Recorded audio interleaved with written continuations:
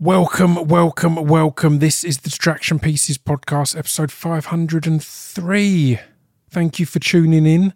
This week's guest's an amazing one. I seem to be saying this a lot recently, but I guess it's because we've been going for a while. But it's someone I've wanted on for ages.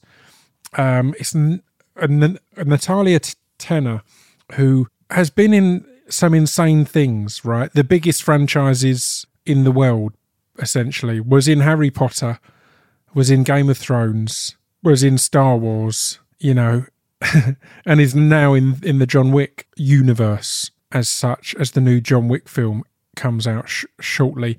But also is in some of my favourite smaller films and smaller projects, and is in an amazing band. So I wanted to kind of chat about all of it, really. And when I logged on, I got a bit of a surprise, which was something I didn't know about. And Natalia that I wanted to talk about instantly as well. So this is such a lovely chat. It's another one where it felt like it's someone I know because I've watched them in so many things, but then also I was very aware we don't know each other. But instantly, you'll hear the conversation. It was like catching up with an old pal. And I know that you guys love those episodes. You know that I love those episodes. So, yeah. We're brought to you as ever by speechdevelopmentrecords.com. That's where you can get all the merch if you so desire. Patreon.com/ScroobiusPip and twitch.tv/ScroobiusPipyo. All good things. I've been having some mad good conversations recently for the podcast. Last week's with Saul Williams and Anicia Uziman was one of my all-time faves. And yeah, I've recorded a few. They've been really good conversations, so keep your ears out. It feels like a whole run of classic Distraction Pieces episodes. Not necessarily these huge names. We've had a lot of big names, obviously, but it's about big conversations, and we've had some of the biggest, including this one right here. So I'm going to stop rambling and let you get into episode 503 of the Distraction Pieces podcast with the wonderful Natalia Tenner.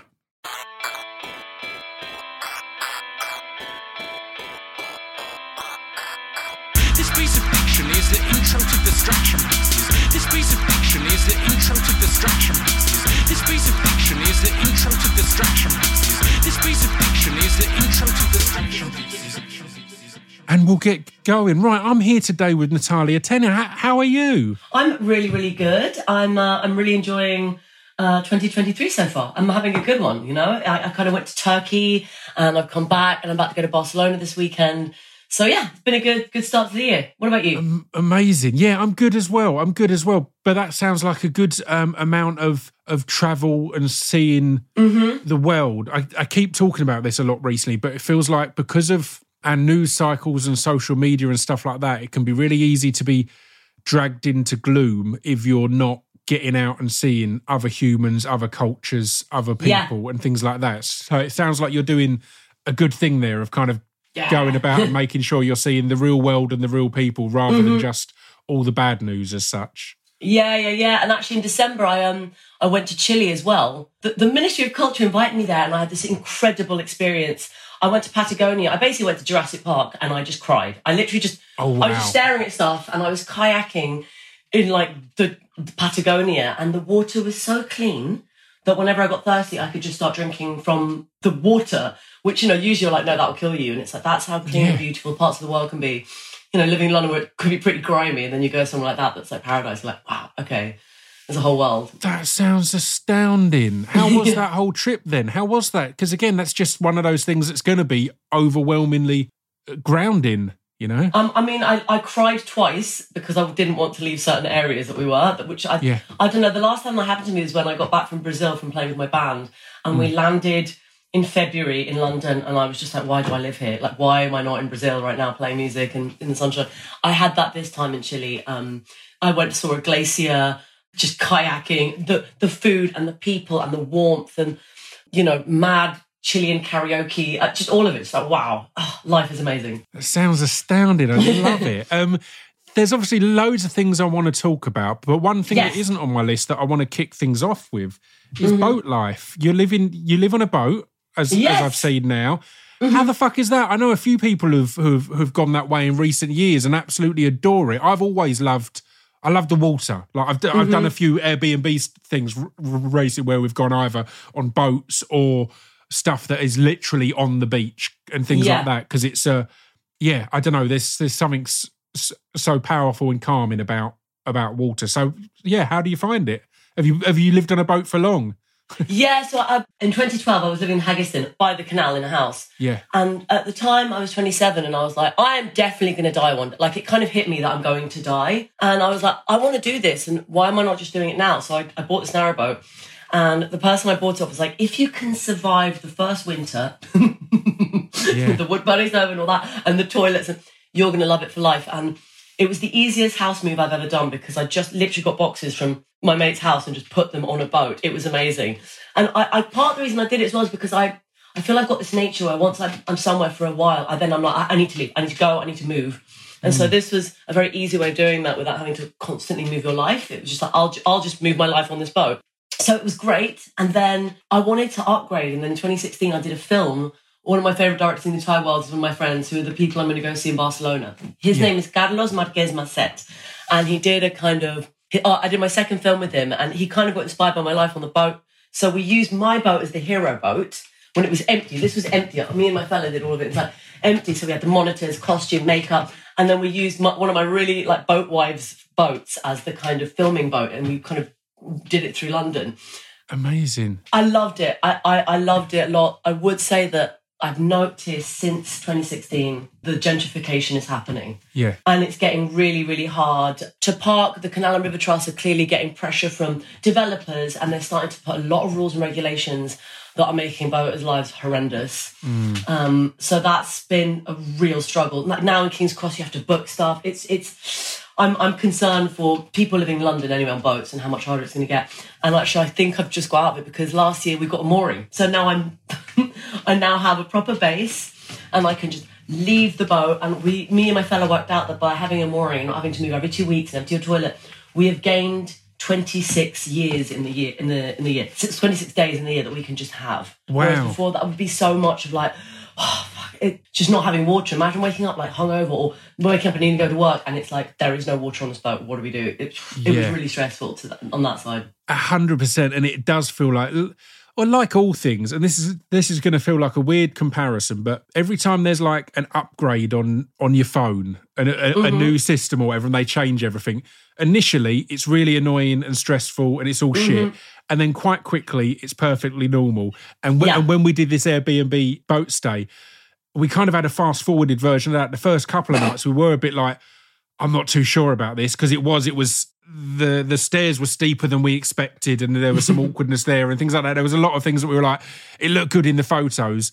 And then pretty swiftly it was like, nah, fuck all that. That doesn't matter. It doesn't matter at all. I'm just, it's just any change is often a shock to this system. Yeah. And you're right, being near water, I think it's just really good for your mental health. I like running on the canal, going for jogs, walking. There's just something about it where everything's going to be okay. Look at water. Don't know why, it just works.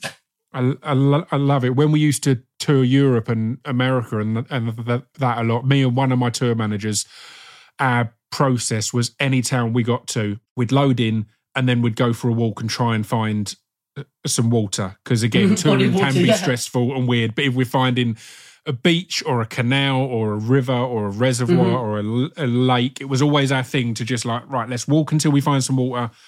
Have a chill because we've all been in a van together all day and it can get stressful. Oh God, that feeling. Now let's head back from the water and go into it excited and buzzing to do this. I genuinely think it's why I enjoyed every tour and every gig, because those things that do build up. Yeah, being able to decompress outside of the thing. Yeah. Allowed that. And again, the two of us going off rather than all of us kind of giving that slight break, give everyone a bit of a breather. Well, there's loads of things I want to talk about. I want to talk about joining the John Wick world. I want to talk about playing Rebecca Vardy. I want to talk about Game of Thrones, Harry Potter, all of these things. But before we get to those things, which are probably the bigger stories in your from a career point of view. There's two things I want to talk about, and one is Molotov Cocktail.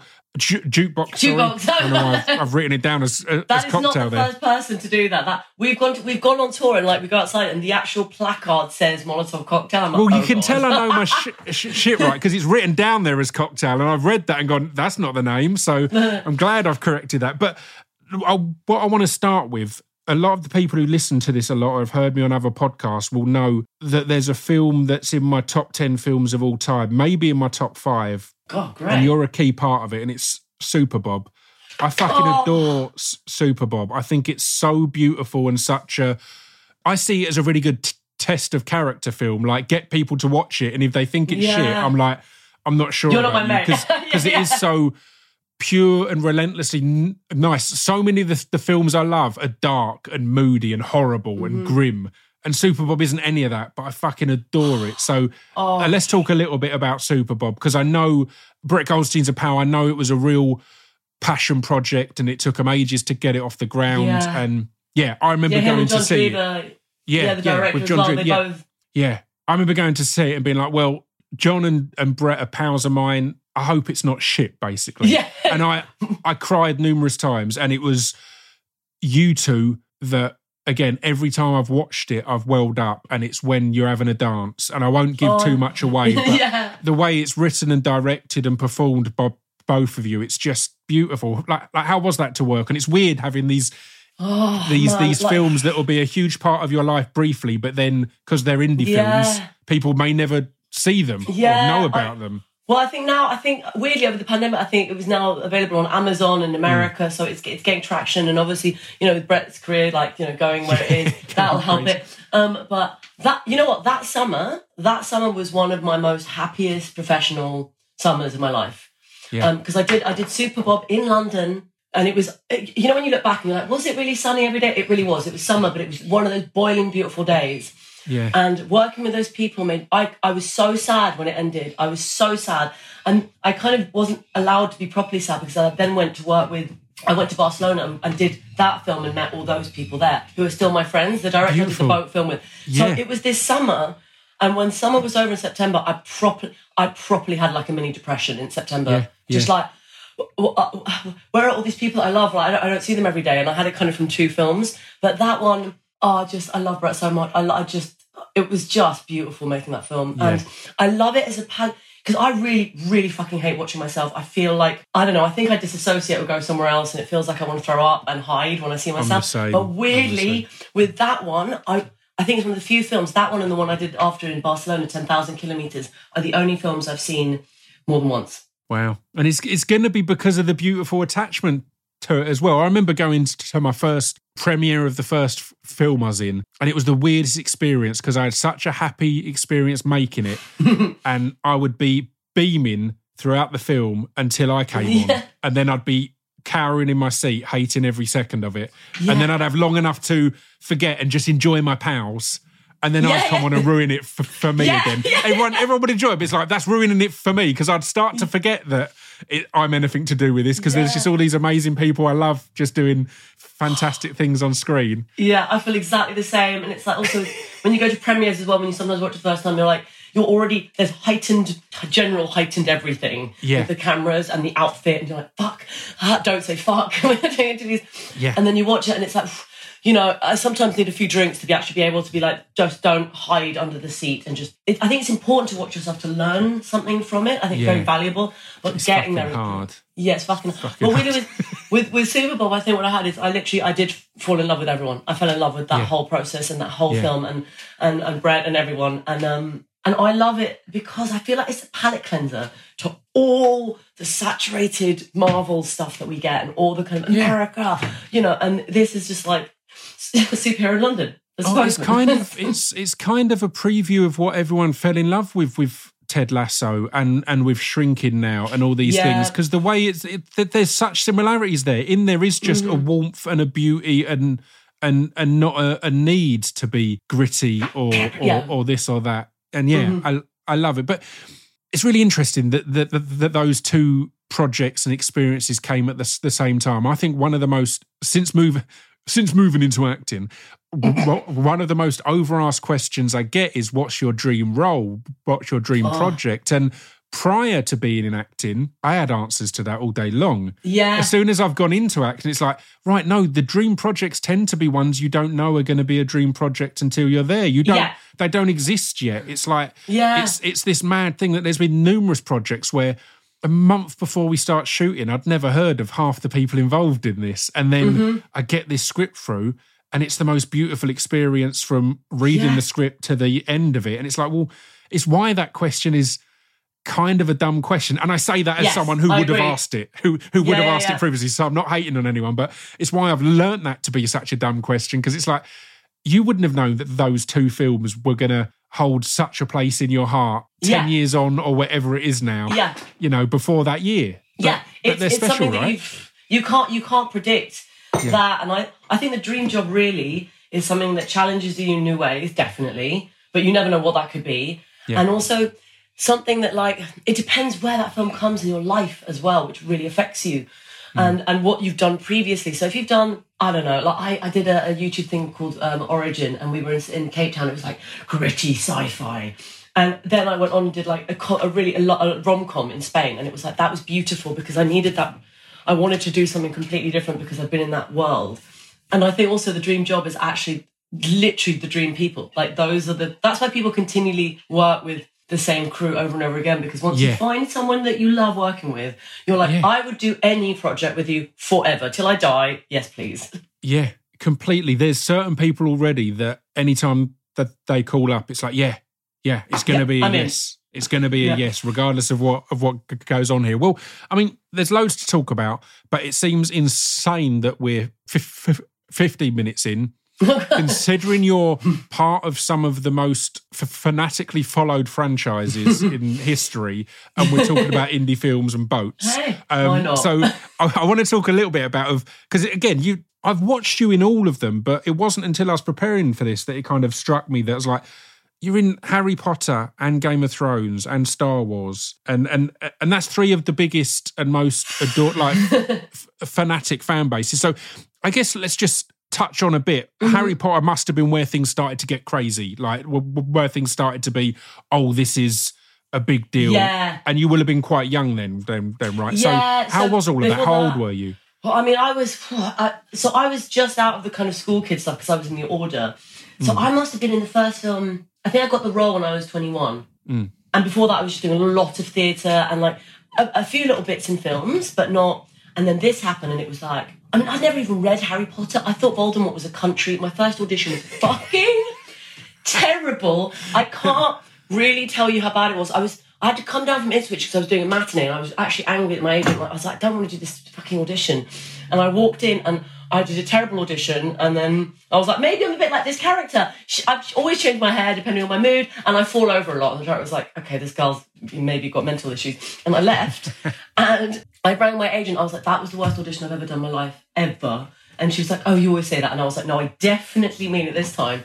And really, the director gave me a second shot, and by then I'd read all the books, and then I kind of really got into the world. But I still didn't really think about how big it was till I went to the first premiere, and that's when I was like, oh, this is like a thing. This is like a real thing.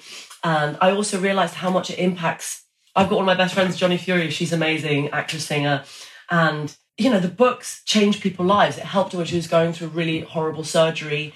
And it is full of light. The books are just like, wow. So I think that's why it keeps going, and there's still all these fans and conventions. Yeah, and it's a mad one because 21 is a really young age to have something that big happen, but also in that cast, you're one of the grown-ups, essentially, because so many of the others are so much younger. That's so weird. In any other gig, you would be the 21-year-old who's doing in this huge franchise. But that must have been a weird dichotomy as well, as supposedly meant to be one of the people who were a bit more grown up and got it together. Yeah, but still, like she knows what she's doing. Definitely don't. I still don't. Like, it was weird because I was in all these things, but I was such a minor character. And again, I was kind of not really in the world of the kids where they're or some of the actors who are in every day. Yeah, I mean, I'd be called in so It's randomly. mad though. In franchises like that though, it's mad that there's no minor characters. Again, I've had gigs like that where I'm like, I'm a tiny character, and then it's like, no, because it's such a fanatic thing and it means so much that your character is a huge part of it. You know, it is despite it feeling like a smaller background thing. It's Yeah, but it impacted me, and I was like, in the sense that it kind of opened doors, and it was so much fun, learning to fly on a broomstick and all that sort of which it was great. But it did feel like a gig. It wasn't my first film. They say that your first, film or your first big theatre job can feel like a first love. And in fact, my first theatre job was like that. I also had a proper depression after that, and I've learned to be able to manage now when you get really, really close and then, you disperse and how you deal with that emotion. So I'd had that before. This to me just felt like a wild fantasy fun gig. Yeah, the only thing I would say that was, a bit hard for me is that Harry Potter taught me how to wait. I mean, The waiting time was mental. And I'm a pretty manic, energetic person, and I'm 38 now. Imagine at 21, like just waiting in a trailer for days and days and days because one scene has to be so right with so many elements. I did go a bit mad, I started watching Jeremy Kyle on repeat, and like I smoked cigarettes then, so I was rolling a lot. That was for me of something that was a big thing Harry Potter taught me. And now when people apologise, they're like, I'm so sorry, it's taking ages. I'm like, this is fine. I'm going to get my cross stitching out. I'm good.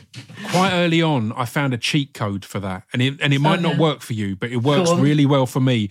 Whenever possible, I now ask if I can just come and sit off camera and watch. Because again, the waiting when people are doing these amazing things, again, because I'm not from that world originally, it's astounding. I had a superhero thing a few years back that I was only meant to be in for 2 days. It took them 2 days to get to starting my scene. So they brought me in twice to just wait.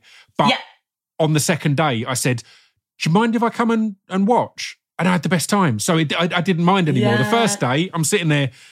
Again, it's a big deal for me. I'm a comic book fan. So I'm like, I'm excited to do it. And then I'm spending 8 hours or whatever it is. And then they're like, and we'll send you home now. But that was my kind of breakthrough there was if possible, I'll be like, is there anywhere I can be out the way, but actually just taking everything? And it's going to inform my performance as well if I'm seeing the world a bit more and taking it all in. But I will. I have done that. But this is like, Harry Potter was like sometimes, I remember once I waited 2 weeks just coming in every day. And That's also madness. I think with them, they wanted to have you in one place because everything was moving all the time. So they were like, be in your trailer. But it got to the point where I was like, can I just go and look at the animals? Yeah. I wanted to hang out with like all the animals. And they did finally like, okay, fine. If it's got to the afternoon, you haven't done anything. After lunch, just be in one place though. So I just go and hang out with animals for 4 hours. Great. That's fucking perfect, isn't it? I love it when you find a cheat like that to make it all work. Did you already have the band then? No. Started... When did the band come together, and how did that all come about? So I was one of my oldest best mate. Like his name's Nat as well. We went to boarding school together. I've known him since I was 11. He had a band, and I was kind of lost. I was nanny on the side and busking on the street, and just what am I doing with my life? And he was like, do you want to be in my band? I was like, sure, but I don't just want to sing. I'll pick up an accordion, which I'd learned from a job I'd done where I had to be a trapeze artist with an instrument. So I played in that, and he invited a violin player, and instantly there was an attraction, but we both had partners, and we kind of over time broke up with them. I was on tour, and we kind of then got together, and then it was like, right, we need to make music. And I was like, Nat, I really like your music, but I'm going to go do mine over here. Yeah. So that's how that started, and it's kind of, actually we've had so many musicians over the years. I was trying to count back, and it's like so many people have left, or we've been like, I'm sorry, mate, it's not going to work. But yeah, now we've got 2 new players this year, so let's see how it goes. I love it, and I also love doing these conversations and seeing what parts of people's lives are perfectly normal to them, but not normal at all. So can we rewind to the job where you had to be a trapeze artist playing an instrument? Can we go back to that a little bit and get a little bit more information on that? Yeah. Such a perfect throwaway line, but it's like, come on, I need more on that. What was that? Do you know the company Wise Children? Yes. They are incredible. So Emma Rice, like the company she had before that was called Knee High. Mm-hmm. She did a play based on the book Nights at the Circus by Angela Carter, feminist writer, amazing. And it's at the turn of the century, 19th century. And this kind of orphan girl that gets left in a brothel, instead of getting a period when she's like 13 or 12, whatever, she sprouts wings and she becomes a trapeze artist. The book is amazing. And working with her... So when you go see one of those shows, you leave and you're like, I want to go and make mischief, and I want to go make love, and I want to go and make music. That's how she makes you feel. And so that's also what it felt like every night. I've never been to one, but I've always heard them as an experience rather than a show kind of thing. And I'm a big... There's a show, Slava Snow Show is a show I go and see every time it's over, and it's this old Russian clown, Slava Kulinchik, I think. I'm in. And it's amazing. He comes over around Christmas every year, often does the BFI or, a variety of places. And that was the first thing I went to that I was like, I just want to live in this show. like I don't want to go home. I want to just live here and be part of it and have it all happening. And that's the vibe I've got from those Knee High and the things after that. Go and see them. Got to any time they're up, just definitely get a ticket, because she's it's still her vision, so it's still got the same feel. And on the first day of rehearsal, which we did in Cornwall in a barn, and that we kind of all go together, which was great. She's like, "Can everyone just pick an instrument?" And I've been playing piano all my life, and I did all the grades, and then I swore I'd never touch it again because learning classical music killed my spirit and joy for music. Definitely when I was a kid. And then I saw this accordion. Everyone picked these instruments, and it was very funny. Each of them kind of felt like they were representative of their character and them. And I saw this accordion, and it was like, I've got a dog, and I had the same feeling when I saw her. I was like, there she is. That's my fucking dog. That's what I got from that instrument. And I could use my kind of, some of my skills from the piano, and I could suddenly improvise and create on a new medium. Yeah, I love it. It's beautiful. So how do you find the balancing of music and an acting career and the crossover? Because again, you're going to, particularly having been in some of these shows that do have such fanatic fans, you're going to pull in some people because of who you are, and then they're going to get to see who the band is or what the band is and the live performances and all that. How do you find all of that, being these two things at once? Really, really, really hard. And that's why actually for a while I was like, we have to stop music. I've got to stop it, because I was going away to LA and going to so many places, and I had, especially just before the pandemic, it was just so crazy with work. The difficulty is with music, even in last November, we already had gigs booked for this summer. Yeah. And it's like acting is the opposite. I might do an audition next week, and they're like, you have to go to the south of France for 7 months. And it's like, so that has been I can't imagine booking a holiday as an actor, let alone booking a tour. So again, it's why I stopped doing music when I moved into acting, because of exactly that. Because I was like, I get stressed out enough at the last minute nature of this industry. But with those extra things, that's, and a lot to balance. Feeling responsible for other people, and, they're also musicians or have jobs. So we started playing again last year, obviously the pandemic. But what I've gone forward this year being is like, right, we're gonna see this more as we enjoy it as a hobby rather than like a proper career in the same sense as it was, because it's too much of a clash. Yeah. But I had a lot of fun last year, and I think we're going to have a lot of fun this year, and hopefully there won't be any clashes. So that's always kind of what I hope for. It's like, let's hope for the best. Again, it's a beautiful thing. I know a lot of comedians who, after the pandemic, have come back, and this is going to sound really stupid, but now they only do the good gigs. And the nice gigs and the gigs they enjoy, rather than having it as a responsibility. I have to gig here every week or whatever else. And I think that can be a really beautiful thing with music, because anytime you're in a band for an extended amount of time, you're always looking at growing the fan base, going up a level, improving this, improving that, getting on this festival, getting on that festival. Yeah. And it can at times take the love and joy out of it a bit. So kind of going back to going, no, we're just going to play and enjoy playing, because there's other things I have to focus on as well. That sounds like a beautiful moment. Yeah, I'm hoping that's the balance that I'm getting there, because before it did make me go a bit mad, and it also made me feel very guilty, because I was like, guys, I'm sorry, I've got to cancel everything, and it's just like 5 other people's lives. It was just too much to kind of constantly carry, I think. Yeah. Again, it's also the reason I started off in spoken word, was because of exactly that. I was like, I want to succeed or fail, and only have to answer to myself. I couldn't handle the pressure of having to answer to other people. Like if I have a bad gig and everyone else has had a great gig, I'd feel so awful. It's why I started in that world, because like, well, if I have a bad gig, then I could just go home and go, that was shit, wasn't it? And have a little cry. Takeaway. Yeah, exactly. Move on with my life. So back to acting. How was it going into a show like Game of Thrones? Because at that time, it was already like the biggest show on TV, right? When you joined. Whereas with Harry Potter and that, it was kind of, you were going in a little bit blind as such. With a show like that, you were going in and it was huge as you were joining it.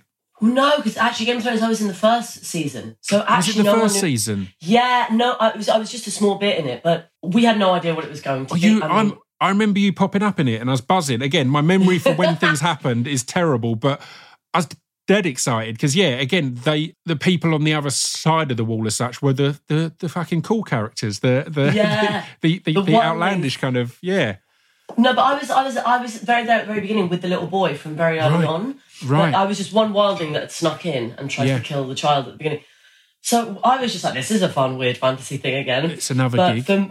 Another gig. But then when it got to season 3, I went to LA for the premiere of just a TV series, which, that's the first time that I'd ever seen that as a concept. Yeah. And it was at the Chinese Theatre, which is a big one in LA. Yeah. And again, I had that kind of Harry Potter moment, like, oh, wow, this is a big deal to a lot of people. It's kind of, Yeah. It's a mad one, isn't it? And as I said, it was just, those things can get huge. And again, I remember talking to Riz Ahmed when he did his Star Wars film Rogue One, and saying how I think the perfect thing for being involved in any of those huge franchises and shows is to be able to get in with a really good character and get out again. Because they do then become like, it can be a scary thing when you're thinking, oh, right, is this now my life for 10 or 15 years? Because again, that can be the way, particularly with network television. It can be a weird thing that they will really lock you down. So it felt like, the perfect they can lock way you down to do it, also, to get in and be a big part. Yeah. People also then just think that's who you are. If you're a really big character, how do you get out of that? Whereas if you're a little one, it's like, whoop, whoop, whoop, whoop, whoop, pop, whatever, Yeah, I was part of that. Do you remember me? Yeah, I was that one. Bye. I'm over here. I love that. So, I mean, a complete change of pace, but it's one that I'm fascinated to talk to you about. We will get to John Wick. I think this initially came in on the John Wick promo kind of thing. Right. We'll get to that, but I want to talk about Vardy versus Rooney and playing Rebecca Vardy because it's a funny one because I've heard Stephen Merchant speak recently about playing like a real life villain in 4 Lives and how weird it was to play this murderer Stephen Paul, and I've spoken to people like Maxine Peake about playing real life sympathetic figures in Three Girls and things like that. And this kind of sits in a weird place in between all of them. It's a real life person, but it's neither a serious villain or a particularly sympathetic character. So it's a really weird middle ground, and I can't think of many reality-based dramas that sit in that weird world of that. So how was that to, number one, to get asked about it, to be thinking about doing it, and then to to take part? I can't. So where do I begin with this one? It's just a big one. So I've got. Firstly, I had no idea who these women were. I knew Wayne Rooney was a human being. I mean, but they weren't in my world. And I remember getting the audition. I was drinking wine with my mates on the boat. I think it was like the 29th of July. I remember this because a few days after she did that big interview that came out, and I watched that like a fucking dopamine hit lunatic over and over again. But when I saw that, like the summary come through with my agent, it said Agatha Christie. Now I don't know if you know this, but I'm a massive Agatha Christie fan. Like but all about murder mysteries. When I was a kid, that's what I got every Christmas was like one of her books. I love them. Yeah. And so when they said Agatha Christie, I was like, woo! Finally, my agents have listened to what I've said about wanting to be in one of these, and it's a new, thrill, like murder mystery. And it's like, no, it's this whole hashtag. How do you not know this? My friends thought it was really funny. And once I delved into her, so I remember because a few days after I saw this interview that she did, even after the verdicts had come out, and I was like, I was immediately fascinated by this book. I suddenly got why everyone had been following this. Yeah, it's so fascinating and so unfolding in the public eye as well, which makes it hard to look away from. It's not a weekly. You'll get your update on next week kind of thing. It's this constant. It's there, thing. and it's in the. And So I saw that and I did the audition and they said they were going to start on the 29th of August. And I didn't think anything of it because I didn't hear anything quite quickly. And I was like, well, I'm clearly not going to get it because they're starting now. Yeah. And actually then they rang me on the 22nd of August. So it's a week before filming, like to the day. Yeah. And they were like, do you want it? And it's the only... because I've never played a real life person. Yeah. I literally... Usually when you get a role, you're like, yeah, drinks on me. There's all this stuff. You kind of get so excited. Right? This was like immediate just terror. I was like, I've said yes. It's a weird pressure, isn't it? I said it's why it jumped out to me as a fascinating thing because it's such a weird real life person as well. It's almost easier if you're playing a villain because fuck them. You know, it's a real life bad person, but fuck them. But if you're playing a victim or a good person, you're like, right, I know where I need to go with this. Whereas that's such a fucking weird one to get. I mean, the thing that I literally, that first, like that week that I had to get ready, I basically felt like I didn't sleep. I literally just watched over and over. And for me, the trickiest thing with her was getting her accent because she's got a very, she's kind of got this kind of, actually I find really interesting kind of mongrel accent of all these different places. And it's not just one accent. And I was like, I started going kind of colourblind or earblind to like, did she sound like this? And it's the difference, isn't it? Because so many people in real life, if you did their accent as a character, you'd be told, oh, that's not quite, you need to work on that a little bit. It's not quite right, even though that's their real accent. And as I said, I can see that there will be the panic of, right, I can do the accent of where she's from, but she's not got the accent of where she's from. Yeah. She's got a load of different accents. Yeah. It's so weird. that was tricky. But also the woman, Una, the director, I think when I did the recall, she's incredible. She's the reason I was like, yes, because she's a woman that wanted to show empathy and not create a vilified person like what was happening in the news. There's so many, obviously she's a much more complex person than that, but both of these women are. And she was looking at more like, like Elizabeth I and Mary Queen of Scots. These were two powerhouse women that are fighting for their reputations and are basically both living their worst nightmares. And you are both queens and that's what's happening. Yeah. But she has to be real. She clearly believes those things. So it's like, you've got to go from that perspective. And Una was the reason that I was like, I can do this. Because every day someone's like, don't worry, Nat, don't have a panic attack. It's going to be fine. Yeah, but it was a quick turnover as well. And weirdly, both me and Chanel on the same day, I feel like we were in sync quite emotionally, actually, as people doing this. And both of us on the same day asked Michael Sheen, like, what is it like to play a real person? Do you find it harder? And he was like, yes, it is, because obviously there's all the outside perspective. Yeah. But you have to learn to block that out and then do your job. Mm-hmm. But usually, he was saying you get a lot of time to prepare. And this was like, okay, I've got a week to prepare. And it's madness. That's mad to hear. I didn't know that at all. That's insane. And then we did it in Budapest and it was like gone. We did it in 2 weeks. And I came back and I was like, wow, I don't know what's just happened. And I always said, like, when it comes out, I don't want to be in the country. I just had this proper moment of anxiety. And weirdly, I was in Chile. It turns out when it did come out, I happened to be on this free holiday. Yeah. And I still haven't watched it. I do need to watch it. I am going to sit down and do it because I want to see everyone else's work and I want to see, I want to see it. I have to, but it's February and I still haven't got that. I'm really glad you didn't really know about the story when that initially came through, because I think it's a really interesting one, because I think as a project, it's one that the first time anyone heard about it, who knew the story, everyone would be like, what the fuck? Is this a joke? This is ridiculous. What? But then what was actually made, as you say, and what the director was trying to do with it was far deeper than that. So as an initial project, you hear it and you go, this sounds like it's a joke. Is this going to be some just big parody thing? And it's not. And I think that's a really good thing. And I think if you maybe were aware of it in advance, you might have not given it too much attention on that initial approach. You might have gone like, fuck off. I'm not doing it. Yeah. Well, it's interesting. I'm just now talking to you. I've just realised that the 3 projects you mentioned, in all of them, I kind of didn't know what I was getting into or know about it. And I think that's sometimes actually helpful.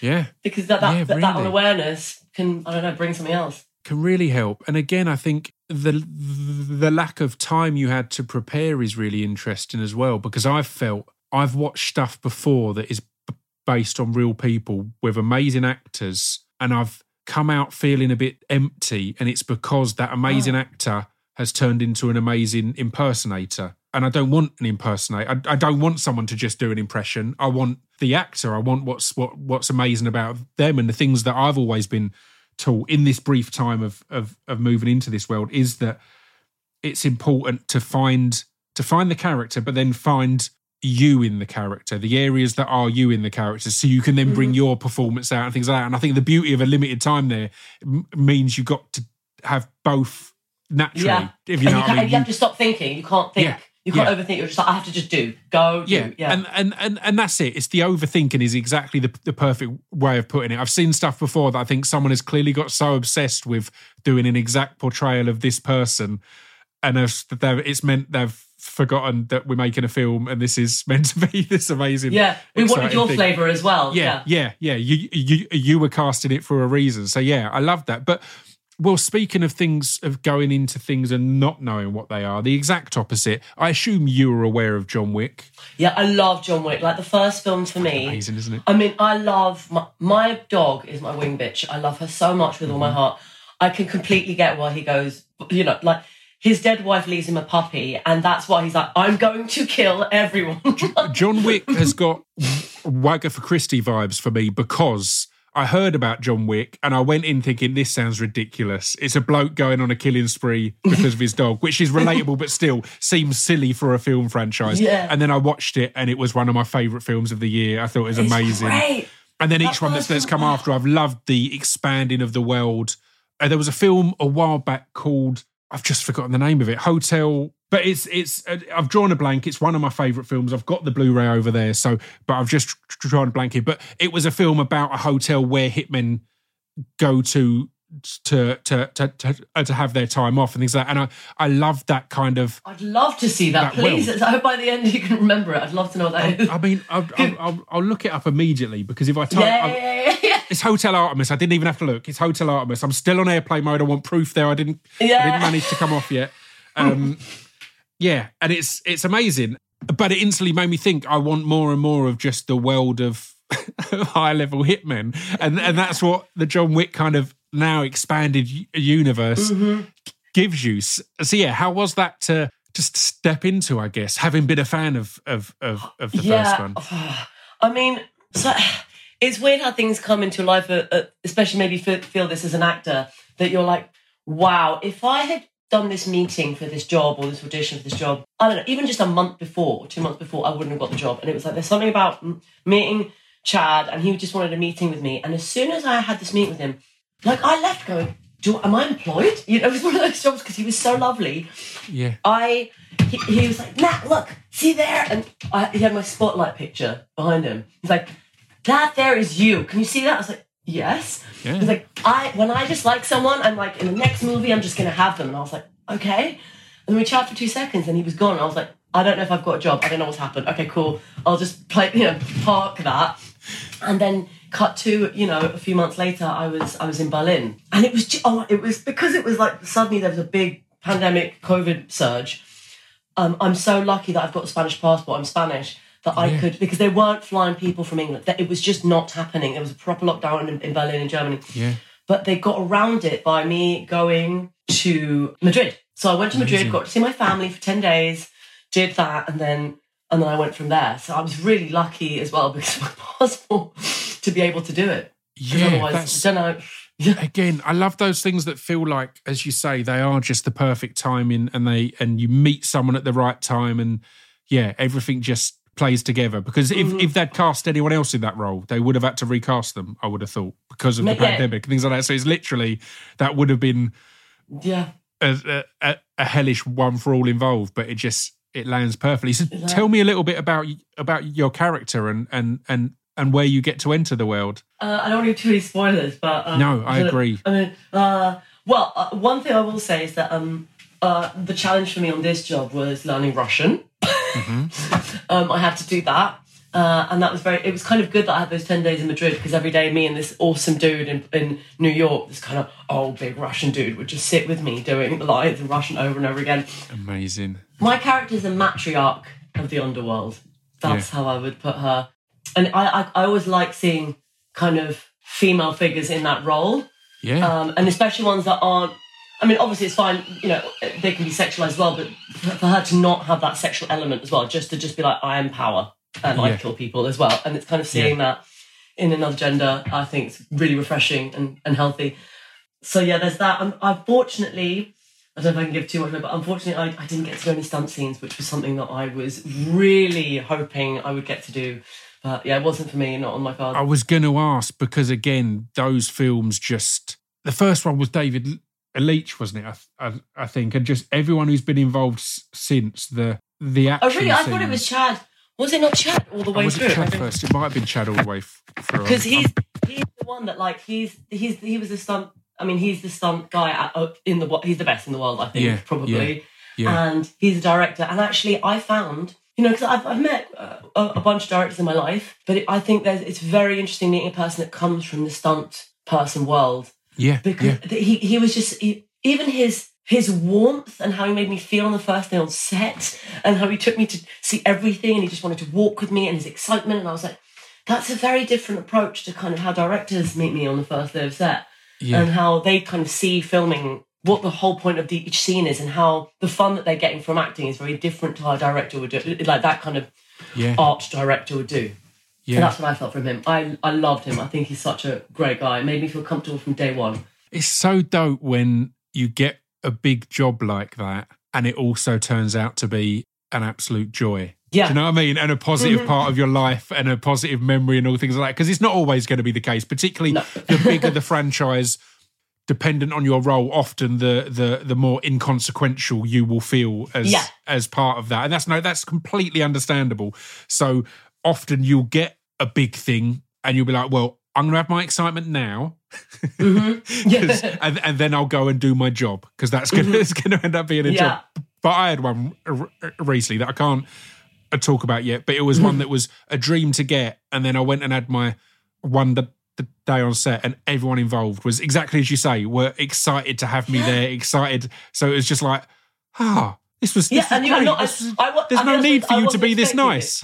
Yeah, that's what I thought. Exactly. I was like, I'm not like a massive lead character. Why is everyone treating me with this kind of welcome to the family, like big kind of bear hug emotion? You're like, okay, thanks guys, awesome, bye. And, I love it. A moment, that's it. I love it. Well, before we wrap up and get to kind of what's next, I want to touch upon as well, because again, because of our brief conversations in the past and my huge fandom of Super Bob, I've genuinely, all the things that we've talked about have been things that you've popped up in and I've legit gone, oh, fuck, how cool's that? And the last one I want to touch upon is The Mandalorian, because the Star Wars universe is just, it might be because of my generation or my age, but it's a different thing from everything else. Like, we can talk about huge shows like Game of Thrones and huge franchises like John Wick, but Star Wars for some reason feels like it just sits somewhere else. And it feels like it sits somewhere with like timeless mythology. Yeah. Do you know what I mean? Like some Nordic tale that you're like, that's going to last forever. It has done for thousands of years. It's going to last another 1,000. And I love what they're doing on Disney Plus with it. I was skeptical at first because, again, you worry about the over commercializing of a product or whatever, or oversaturation. I've loved all of them. I've loved The Mandalorian. I'm excited for the next series of it. Yeah. How was that to jump into that world, and how did it feel? Because again, it's a world that does have such distinct looks, from the sets to the costumes to everything. It's really hard to articulate that it's just got a certain feel and look. How was that to walk into? Again, I had the same feeling with that, with John Wick. Massive thing. People had already started filming and I was made to feel so welcome and loved from day one. I loved being a purple alien. I want to be a purple alien. I really hope she can come back at some point. That would be great. Yeah. And I just loved having these tentacles and just wandering around on set with these massive tentacles. Weirdly, because I always get asked this question, like, I must have taken ages of makeup. And I was like, no, I did this TV show in LA called Wisdom of the Crowd. And that character's natural makeup took longer than becoming an alien on that. Yeah, it was like an hour. And he was so good at it. And for me, one of the fun bits of doing it as well was the fact that I had to do this this knife throwing scene, and there wasn't much time to prepare, but because of that, again, I didn't have to overthink it. I was just like, right, for 2 days, I'm just going to practice this knife throwing move and this kind of dance that I've got to do, it was so much fun. And also it was filmed, again, it was a bit like John Wick in that it was like just a 2-week bit of your life, really intense, but surrounded by lovely people in a lovely, beautiful city. And then I came back and I was like, what just happened? That was, what? So I just loved it. I loved it. And I'm like you, I want to watch all of them.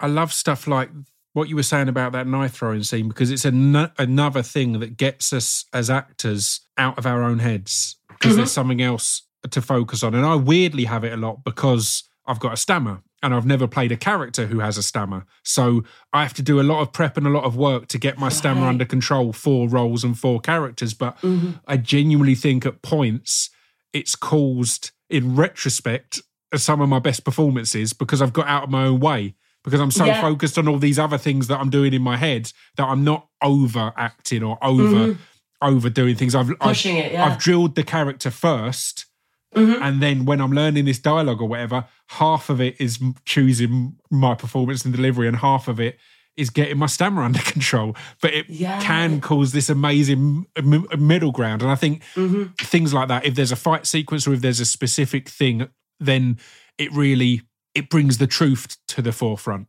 Even if it's just an accent as well. It can be an accent, or it can be something physical. It can be all those things, and it's like, okay. And another thing I find as well with acting is that, I don't know if you've got this, where sometimes you're so overtired from, let's say it's, Friday on film set, and you're doing 5 days of 14-hour days. Yeah. On Friday, I've done some of my best stuff because I'm like, I don't know how I'm going to get through the end of the day. And you're not doing it kind of in a bored way. You're just like, I need to get this scene done. How do I do it right? But the kind of tiredness gets you out of yourself and stops you thinking. I love all that stuff. It sounds so dumb, but I had a thing recently where my character had been trudging through like a jungle for ages with a rucksack, and every time we finished or we're changing camera setups, props had come over and be, we'll take your rucksack off you. I'm like, no, let's leave it on because it's going to be one more thing that gets me in the character more, because I'm meant to have been carrying this for fucking ages, and it sounds so silly and simple, but I love stuff like that. It's like, well, no, it's not hurting me, but the longer I have it on, the more I'm going to naturally walk like someone who's had a rucksack on for hours and things like that, and those small things can really punch up a performance, I think. Shoehorn some method acting in there. Yeah, exactly. Well, to kind of wrap things up, I want to know what's ahead. I mean, you've covered every big franchise, I think. I guess maybe Marvel or DC, but yeah. Bond, come on. Bond, of course. You'd be amazing in Bond. I'd love to. I'm a big comic book fan as well, and I'd love to be in some of my favourite. Like I love the Boys. I auditioned for that. I was very sad I didn't get to that. I loved all the comics of that. I auditioned for The Boys, right? But The Boys is my favourite comic book of all time. So I auditioned for Billy early on. Okay, didn't get it. Fine. They asked me to audition for Frenchie. I thought about it a lot and said no, because I was like, you need to cast someone French. Like, it's not that they offered it to me. They asked me to audition, but I was like, I was working on my French accent loads and getting this right. And I loved that series too much. I was just like, just get a French person in the role. Yeah. And again, the character is skinnier than I am and things like that. So I was just like, I don't think I'm right for it. So again, I always really have to highlight, I wasn't offered the role or anything. I was just asked to audition, but it was one, as I said, I went for Billy, which I was like, that took me a lot of thought to even do a tape, because again, it's my favourite book of all time. And I was like, I'm not up to that job. But yeah, I gave it a go in the end. But also I find sometimes the choices we have, because some people ask me like, hey, what kind of things do you want to do and all this stuff as actors? And actually it's like, the times that we have a choice is whether we do an audition or not. That's our choice. Actually, I feel like I'm not in charge really of my career. My agents can guide 100%. Me to the right auditions.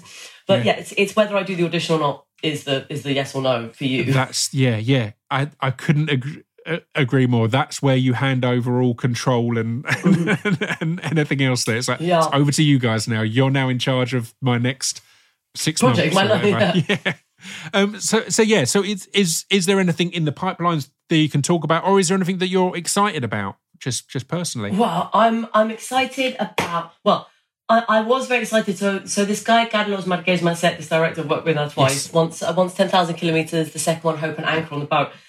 We were going to do a film earlier this year. Again, I was so excited to work with him, but that's been some people have pulled out. So I'm really hoping my gift for 2023 is that his project, the money's still there and the script's still there. So if he can get it made by the end of the year, that would be my absolute joy, because I should have been doing it now. So that's kind of also why I'm going to Barcelona this weekend, because I'm craving all those people that unfortunately we're not working right now. And it's like, okay, guys, let's just hang out and have a party and I'll come back after the weekend.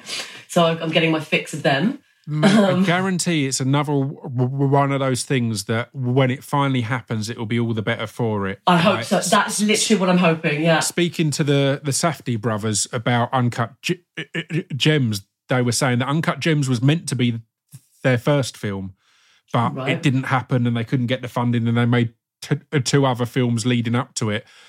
And then Uncut Gems, in their opinion, it wouldn't have had the impact it had if they hadn't learned everything they'd learned in that time, or even just had those gaps or those periods and things like that. And I think the fact that you're going to hang out with all those people at the weekend and things like that means that elements of that project are going to develop over this weekend. Things are going to, improvements that wouldn't have been there are going to happen over that weekend just through your interactions and through the time you spend together and the moments you share. So yeah, I look forward to that coming around at the right time. Yeah.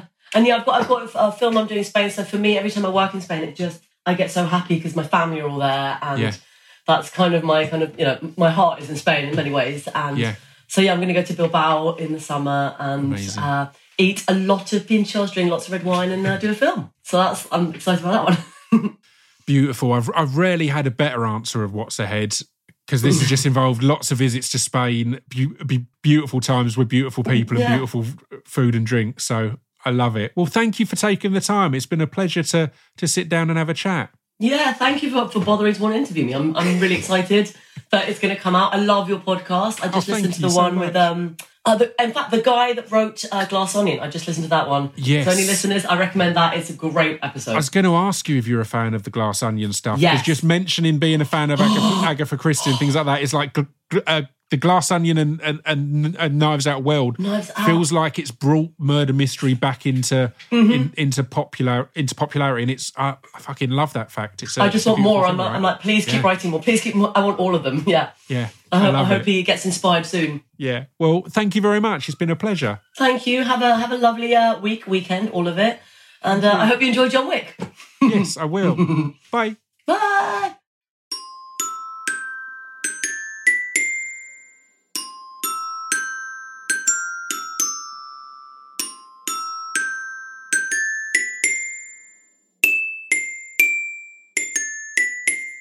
You've been listening to Scroobius Pip's Distraction Pieces. There we go. I told you it was a goodie. I hope you all enjoyed that. I'll be back next week. As said, I've got some pretty special conversations for you lot coming at the moment. I hope you're enjoying them. I hope you're all well. I'll be back next week. Until then, stay safe and stay sane. Ta-ta.